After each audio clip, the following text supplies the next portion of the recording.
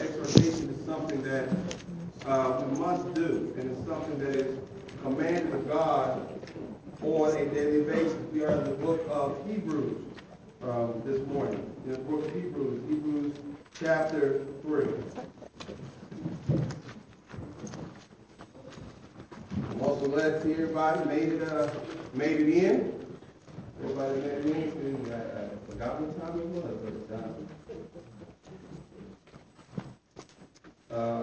Hebrews, I'm sorry, I made that Hebrews chapter 13. I'm sorry, Hebrews chapter 13. And it is unknown who the Hebrew writer is.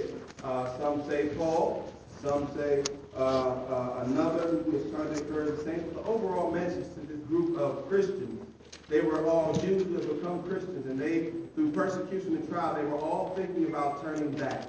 They were thinking about going back to their old life, going back to their old ways, going back to their old thoughts and ways of handling situations. Just as we've been dealing with, dysfunction, and how we all have learned at some point, we learned what we call survival skills.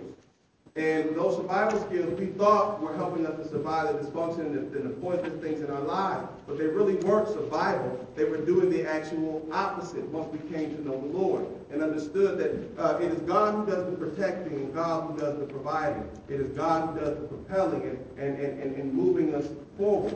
And so we have to learn to shed those old survival skills and pick up true life skills from the Lord God. And when I say life skills, I'm talking about eternal life skills and how to manage the vicissitudes of life. And many of them, they've been persecuted on all levels, physically, mentally, spiritually. And they're saying, listen, now the sermon sounded great when I obeyed, and there are all these wonderful promises that Jesus had, but I didn't sign up for the struggle now. I didn't sign up. This is hard, man. This is hard. And some of us as Christians find ourselves talking about just how hard it is. It's so hard. Even when it comes to being in leadership, people say it's a hard job and the burden that it is. But see, when you talk about this burden, it's a blessed burden. It's a blessed burden, nothing to be complained about, nothing to be drug about. It's a blessed opportunity. Not just to be serving God's people, but to be one of God's servants. It's a blessing. Especially when you compare it to where you used to be and how you used to think and what you used to do. And see, when people are going through hard situations and they're struggling, they think about turning back. They need somebody to exhort them, to put sense into, to remind them of where they came from. Remind them of why they're doing this. Remind them of the blessing in it. Remind them to keep moving forward. Exhortation does that. Every time we come to worship, every time we have a Bible study, every time, the purpose of it is to exhort, to encourage, and to move you forward. And we've got to get to the point this year, y'all, where we learn to exhort one another in our daily conversations as well. Learn to encourage one another. We've become masters. We've become masters at discouraging each other, because of the things we've learned from the world, of how to be sarcastic and cynical and all these types of things. But we need to learn how to be encouraging and helping one another to make it through. Because we must all, as it says in Acts 14, we must all, that message that the elders give forth, we must all struggle to make it into the kingdom of God. So can we learn to encourage one another, help one another make it through? Now, it says funny, isn't it? And the reason why it says that, because it says something about how we think. It says something about how we think. It's funny, isn't it? And I'll read that. It's funny, because it's in yellow, so I'll read it. It's funny how a $20 bill looks so big when you take it to church, but so small when you take it to the market. It's funny, isn't it? Funny how long it takes to serve God for an hour, but how quickly a team plays 60 minutes of basketball. It's funny how long a couple hours spent at church are, but how short they are when watching a movie. Funny how hard it is to read a chapter in the Bible, but how easy it is to read 100 pages of a best-selling novel. Funny how we can't think of anything to say when we pray, but don't have difficulty in thinking of things to talk about to a friend. Funny how we get thrilled when a bad baseball game goes into extra innings, but complain when a sermon is longer than the regular time. Funny how people want to get a front seat at any game or concert, but scramble to a back seat at church services. Funny, isn't it? It's quite funny. Yeah, funny, isn't it? How we need 2 or 3 weeks advance notice to fit a church event into our schedule, but can adjust our schedule for other events at the last moment. It's funny how hard it is for people to learn a simple gospel well enough to tell others, but how simple it is for the same people to understand and repeat gospel. Funny how we believe what the newspapers say, but question what the Bible says. Funny how everyone wants to go to heaven provided they do not have to believe or think or to say or do anything. Funny how you can send 1,000 jokes through email and they spread like wildfire. But when you start sending messages regarding the Lord, people think twice about sharing. Funny? Are you laughing? Or are you thinking? Because in reality, it's not funny at all. And see, because of the way we think, we tend to make situations much more difficult than they ought to be. We make the struggle greater than it has to be. Because we complicate it, because what we do instead of thinking about Jesus, thinking about our purpose, thinking about what he sent us for, instead of thinking about those things, we think about how it's going to inconvenience us, how it's going to make it difficult for us, how it's going to be hard for us. And I'm sorry, that's Hebrews 3:13. How it's going to be, how it's going to cost us, how we're going to look in front of people, how people are going to think about us, and how it's going to affect the relationship that I have, and people I want to hold on to. That's what we think about, and then all of a sudden it becomes difficult. And you know what that does? That adds to the discouragement. It adds to the despair. It adds to the doubt. It adds to the downtrodden feeling. And it makes it easier for us to want to look back, turn back, go back to what we are calling in our minds freedom, but really it's slavery. We see the same example of the children of Israel when they left Egypt.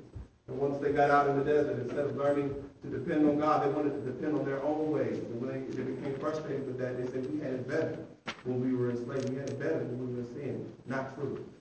And the Hebrew writer is encouraging them in that regard. In Hebrews chapter 3, the Bible says in verse 1, wherefore, holy brethren, partakers of the heavenly calling, consider the apostle and high priest of our profession, Christ Jesus, who was faithful to him that appointed him, and also Moses was faithful in all his house. But the man was counted worthy of more glory than Moses, inasmuch as he who hath builded the house hath more honor than the house. For every house is builded by some man, but he that builds all things is God. And Moses verily was faithful in all his house as a servant for a testimony of those things which will be spoken after. But Christ as a son over his own house, whose house are we, if we hold fast with confidence in the rejoicing of the hope firm unto the end. Wherefore, as the Holy Ghost saith, today, if ye hear his voice, harden not your hearts, as in the provocation, in the day of temptation in the wilderness trial. When your fathers tempted me, proved me, and saw my works 40 years. Wherefore I was grieved with that generation, and said, they do always err in their heart, and they have not known my ways. So I swear in my wrath, they shall not enter into my rest. Take heed, brethren, lest there be any of you an evil heart of unbelief in departing from the living God. But exhort one another daily while it is today, lest any of you be hardened to the deceitfulness of sin. For we are made partakers of Christ if we hold the beginning of our confidence steadfast unto the end. While it is said, today if ye hear his voice, harden not your hearts, as in the provocation. For some, when they had heard, did provoke, howbeit not all that came out of Egypt by Moses. But with whom was the grief 40 years? Was it not with them that had sinned, whose carcasses fell in the wilderness? And to whom sware he that they should not enter into the rest, but to them that have believed not. So we see they could not enter in because of unbelief. So now, we're talking about exhortation, and we're talking about encouragement, and we're talking about not falling back. Scripture says, but exhort one another daily while it is today, while it is called today, lest any of you be hardened through the deceitfulness of sin. See, when you obey the gospel, he's talking about Christians. See, on that day, when God put the Holy Spirit in you, he sanctified you on that day. The word sanctify means set apart. He set you apart for his purpose. Remember when we talked about when God anoints, he then appoints. Now, our struggle, our problem is dealing with being the appointment. Because now we've been anointed by the Holy Spirit. He put us in here. We've raised to walk in the newness of life. Now I'm walking in the newness of life. Will I think in the newness of life? Will I function? Will I speak? Will I carry myself in newness? Or will I keep reaching back to the old way? Those things will frustrate life and make it very difficult. It'll make you harden your heart, because the more you ignore and the more God speaks, the harder your heart becomes. And it becomes hardened by pride. It becomes hardened by haughtiness, arrogance, stubbornness, and resistance to accepting God's will for your life. So, the Bible says this, exhort is encourage each other to be faithful as the Son was faithful. But Christ is Son over his own house, whose house we are if we hold fast the confidence and rejoice with a hope firm until the end. Now he's saying we are the house of Christ. We are the church of Christ. We are the people of Christ if we hold fast the confidence. Meaning in the midst of struggle, in the midst of hardship, I cannot let my confidence be shaken in Christ Jesus. He is the deliverer. He is the Savior. And I said on the day when I came out of that water, I trust his way and I trust his way alone. Can I be sure to keep my word and hold fast to the confidence? What do I mean by that? When hard times come, hold fast means to grab and hold on and not move. See, so when situations become more difficult, trials become more difficult, what the Christian does, instead of losing his grip or loosening his grip, he tightens his grip. Holding fast to the confidence and the hope, knowing that if I hold on through this trial, hold on through this provocation, it'll be better for me on the other side. I've just got to hold on. And rejoice of the hope from now until the end. So now here's the thing. When you hold on to the confidence, he says, hold on to it not like a burden. Hold on to it like a blessing.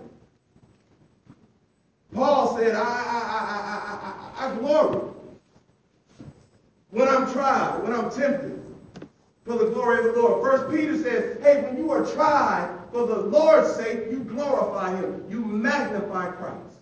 You get people to look past you and look square at him. When I'm being tried and when I'm being tested. Huh? Example, that's like, as Brother William is a new Christian, the thing is when he's at his bedside and doctors are saying different things, if he's still saying that I know God is going to do what's right either way. Amen. Whether he keeps him or he calls him, God is right either way. Amen. When he understands that that child, though he's sick, that child is all right. Because that baby, if he's called, he just goes back home. That baby is in a better situation than all of us. He came to do a specific thing, and the Father may call him back. Brother William learned to say, just like Job said, God giveth, and God taketh away. But blessed be the name of the Lord. He's always right. He's always doing what's best for me, even when I can't see it. Even when I'm second guessing, God is always doing what's best. So it's not a burden to hold on. It's not a burden to bow my will, bow my knees, bow my face, bow my will. It's not a burden. I'm glad to do it because it's better for me. But we have to make that decision, because if we don't, guess what? Instead of ending up better, we end up bitter. And when you're bitter, you want to turn back, you want to go back, you want to stay. You don't want to move on. You want to get better, not bitter. Hebrews 3, 1 through 6, if you read that. So exhort us to encourage. So now we got to encourage one another to do what? Hold fast and to rejoice in hope. It's so easy when people are going through things that talk to them like, oh, I know, and it's so, yeah, I know. And the Bible does say, rejoice with those who rejoice and mourn with those who mourn. But even in your mourning, you can hold on to somebody and keep them looking forward. Because God has a future and a hope for them. We can hold on to the end. Encourage one another. Psalm 97, 7 through 11. To not harden hearts to the voice of Christ, especially during times of provocation and temptation. For the Bible says in Hebrews 2, verses 10 through 18, for in that he himself has suffered being tempted, he is able to secure them that are tempted. We got to encourage one another to keep hearing Jesus. Because guess what? When you're going through this time, Jesus is saying, I was in there. I did that. I was right there. I went through that. I was tempted like that.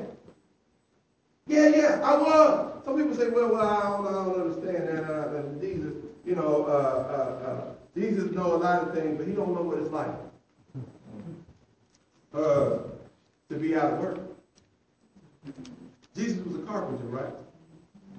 What do you read about him carrying wood? Now, he did it as a child, but here's the thing. His ministry was always supported by, there were disciples and women who followed, and they gave of their means in order to push it forward. If they asked Jesus, Jesus said, look, the foxes have holes, the bird has nests, but the Son of Man has nowhere to lay his head. He knew what it was like not to have a home, a comfortable place to lay. Yeah, he was a carpenter by trade, but he was so busy and consumed with that 3-year mission that he was on, he had no time. But yet, Jesus never missed a meal. He was always provided for. Because he was always, a Christian, sometimes we get caught up in the world. The world say, if you don't have a job, then you're not working. The Christian is always working. He's always working on himself and getting out of the way so that God can work through him. The Christian is always working. And as the Christian is always working, God is always searching. God is always providing. God said, let me get you ready for this new opportunity. I'm going to drop you in, but I got to do some things with you. I need to get you to stand still for a minute. Amen. So I can talk to you. Explain some things. Get your mind right for this next thing. Because if you don't let me get your mind right when I give you this blessing, you're going to be puffed up. You're going to be arrogant. And you're going to forget where the blessing came from. And when you forget where the blessing comes from, you're going to misuse it. James said, you steal, you kill, and you murder, and you ask amiss. Because you're asking for your own selfish pleasures. Everything God gives you, using it for selfish means. And it's pulling you away from the Lord. The Bible says, James 1, 12 to 14, blessed is the man that endures temptation, for when he is tried, he shall receive a crown of life, which the Lord hath promised. Enduring hardship. We got to encourage one another to endure hardship. It's just for a moment. It's just for a little while. We'll get through it. And the reward, the promise from God is always greater than anything that you can get for yourself. And we're not just talking about at the end of life. We're talking about the blessings that he rains down daily. What God gives is always greater. So we got to encourage one another in our conversation. Now we got to encourage one another. Hold on. Girl, stop talking like that. What you talking about? What are you doing? You is smart. You're better than that. Our Savior is better than that. His promises are better than that. God is bigger than that. In you, he's bigger than that. We're not having that conversation. Let me show you. Because if you ever catch this show, terrible. But if you ever catch this show, terrible. If you ever catch that, terrible. It's called First Wives, right? New show. About all these supposed pastors' wives who come together. They're supposed to be like the Real Housewives, right? And they get together, and then they was on the thing the other day, right? I caught a piece of it. And they came to dinner, and the one girl with the one lady was invited. She was saying something from the Bible, and the one said, we ain't got to talk scripture all the time. Always talking Bible. Look, man, we got to get around and be real. We got to be real. We got to be real about what we feel. Ain't got to be post-scripts all. We just talking. We just talking about what we going through. We just talking about. Dare to request such a thing of the people of God. Amen. If I can't speak about him, then I don't have to speak at all. If I can't speak his word. See, it reminds me of when the apostles were released from jail. And they said, look, I'm going to tell you again, do not go out there preaching his name. I'm going to tell you, don't go preaching his name. They got out, and within a few minutes, they said, look here, all Jerusalem filled with his name. Didn't we tell you to stop? Around Acts 5. They said, you know what? I'm sorry. I was there. When he rose up out of the water, he said, this is my son with whom I'm well pleased. I was there. When God said, this is my beloved son, hear ye him, and he made Elijah and Moses disappear. I was there. When he said, Lazarus, come forth. I was there. When the man had leprosy all over him, and he came and he said, I know you can cleanse me. He said, and you shall be. And the leprosy was gone. I was there when the woman crawled through the crowd with an issue of blood, had been bleeding for so many years, and she touched the hem of his garment, and she was made whole again. I was there. And because I was there, because I saw it, because I witnessed it, I can't help but talk about it. Because I was there when I didn't know where my next meal was coming from. Yeah. I was there when I didn't know how the bill was going to get paid or how I was going to have a house. I was there. I was there laid up on my back, and even my thoughts caused me pain.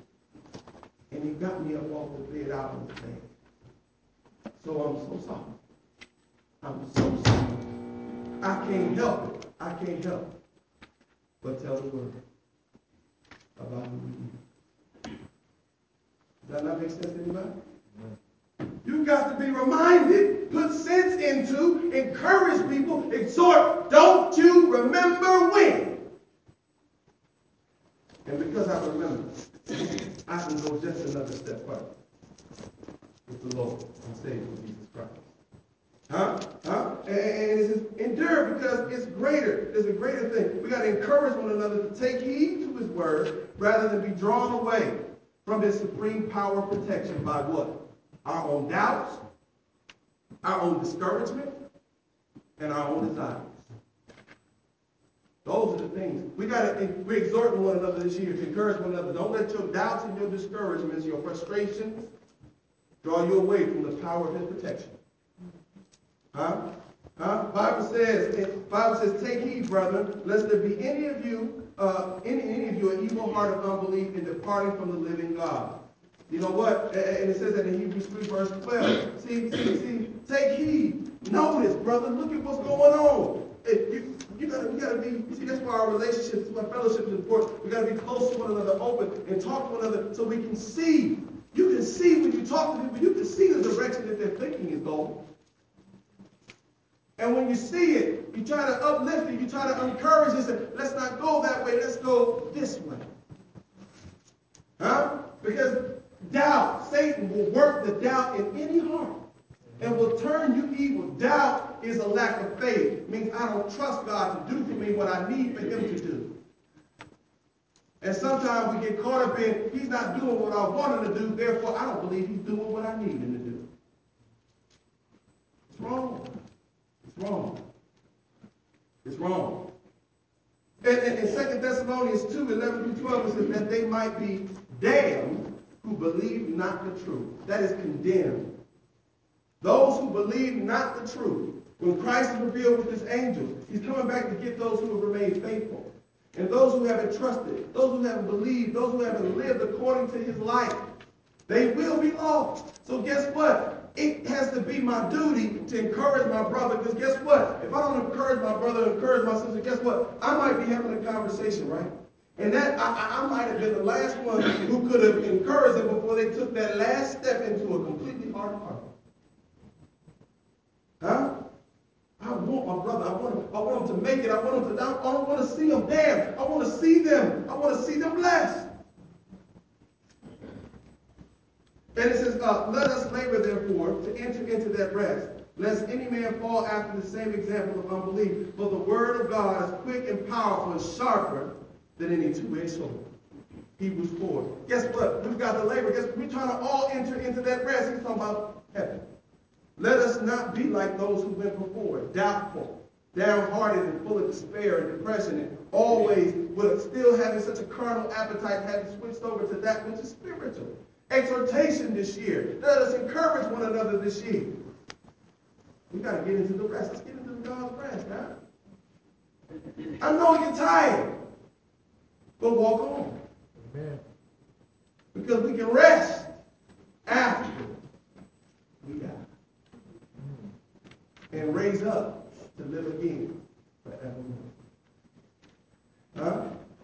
There's plenty of time for resting. But how many of us, you know what? You know how it is when you start getting discouraged. I'm going to tell you. When you start getting discouraged and you start getting filled with doubt, then everything that has to do with God all of a sudden becomes hard. You know what I'm talking about? It's hard to read the Bible. It's hard to take time out. Hard to pray. It's hard to get. It's hard to get up and make it over there, man.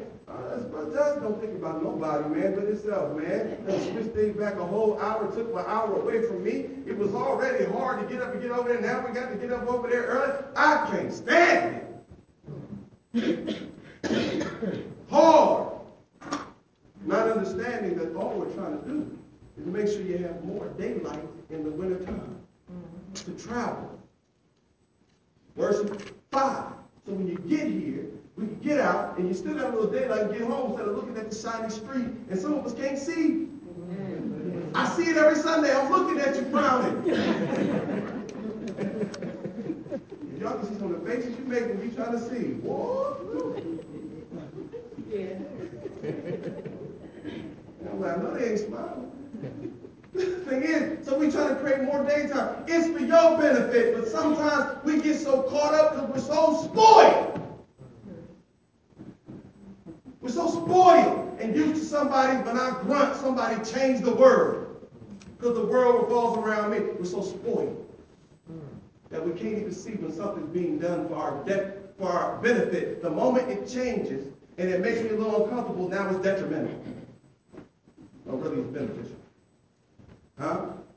So then exhortation is to encourage, is to comfort, is to admonish. So what we're talking about here, we want to encourage one another this year. We want to encourage one another this year to be constant Christians, to continually be Christians. You read that in Hebrews 13, verses 15 through 16 about being faithful, being patient continually in well-doing. Romans 2, verse 5 through 13. We want to encourage everybody to be patient and continually continue in his goodness. Romans chapter 11. We want to encourage one another to be patient continually in his word, in his faith, in the faith. We want to encourage one another in prayer. We've got to encourage one another. All of us in our conversation. Just like every day, every Sunday, we encourage someone. And if you've heard the word of God, and he's convicted your heart, and he's shown you that you are lost, understand you don't have to be lost. How do you know that you're lost? Because you haven't been baptized into the body of Christ according to his word. The body is his church. If you receive salvation by a sinner's prayer, you're not saved. If you've received salvation by speaking in tongues, you're not saved. The Bible doesn't teach you. If you've received salvation by being voted in by the pastor and added to joining a church, you're not saved. Because the Lord's church can only be, you can only become a part of the Lord's family, the Lord's church, by being added by his blessed commands in Acts chapter 2. Right. So you've heard Jesus, and Jesus speaks. And he says, those who have ears, let them hear the word of God. And the word of God says to you that you are, if you are in your sins, you are separated from God. And if you die in that condition where Jesus is, you cannot come. Isaiah 59, 1 and 2 tells you that. And so if you realize that you just say what they said in Acts chapter 2, men and brethren, what must we do to be saved? We said, repent, each one of you, be baptized for remission of your sins. Remission is forgiveness of your sins. You got to go down in that water, meet the blood of Jesus that came down from the side, have all your sins washed away, and his Spirit, the Holy Spirit, will be placed in you to lead you into all righteousness. You got to hear that. Say, come by hearing by the word of God. Believe what he said. Believe what he said, because without faith it's impossible to please God. For those who come to him, believe the reward of those that diligently seek him. Confess Jesus. When you confess Jesus, that's not just saying with your mouth. It's saying with your life and your actions. That I've changed and I want to do things God's way. When I want to be sanctified by his blood, set apart for his use. And whatever you say do, Lord, I'll do. And Jesus says, okay, confess me before men. Now, when you confess Jesus before men, guess what? That means you might die 1,000 deaths. That means you might die a social death. You might die. You might die a financial death. You might die. But guess what? I'm not going to leave Jesus. Amen. I'm going to stand with him regardless. Because guess what? I'm just speaking for him because he spoke for me the day he went up on Calvary. So I'm going to speak for him. He says, because unless you confess before me, I won't confess before my Father who is in heaven. He says, then after you do that, repent. He says, you have to repent before that. Leave all your sins behind. Jesus, you're my Lord, you're my King, I'm going to follow you. He says, now be buried in the watery graves of baptism for the remission of sins. Rise and walk in the newness of life. Be added to his body, which is the church. There's only one church, one body, and only one way to be saved. You got to be in Jesus. Be a part of his church, the Lord's church, the church of Christ that will walk in his blood. Only then can you be saved. We'll walk in the newness of life. Jesus encourages. The Bible encourages all of us here, encourage to walk in the Lord's way. Why won't you?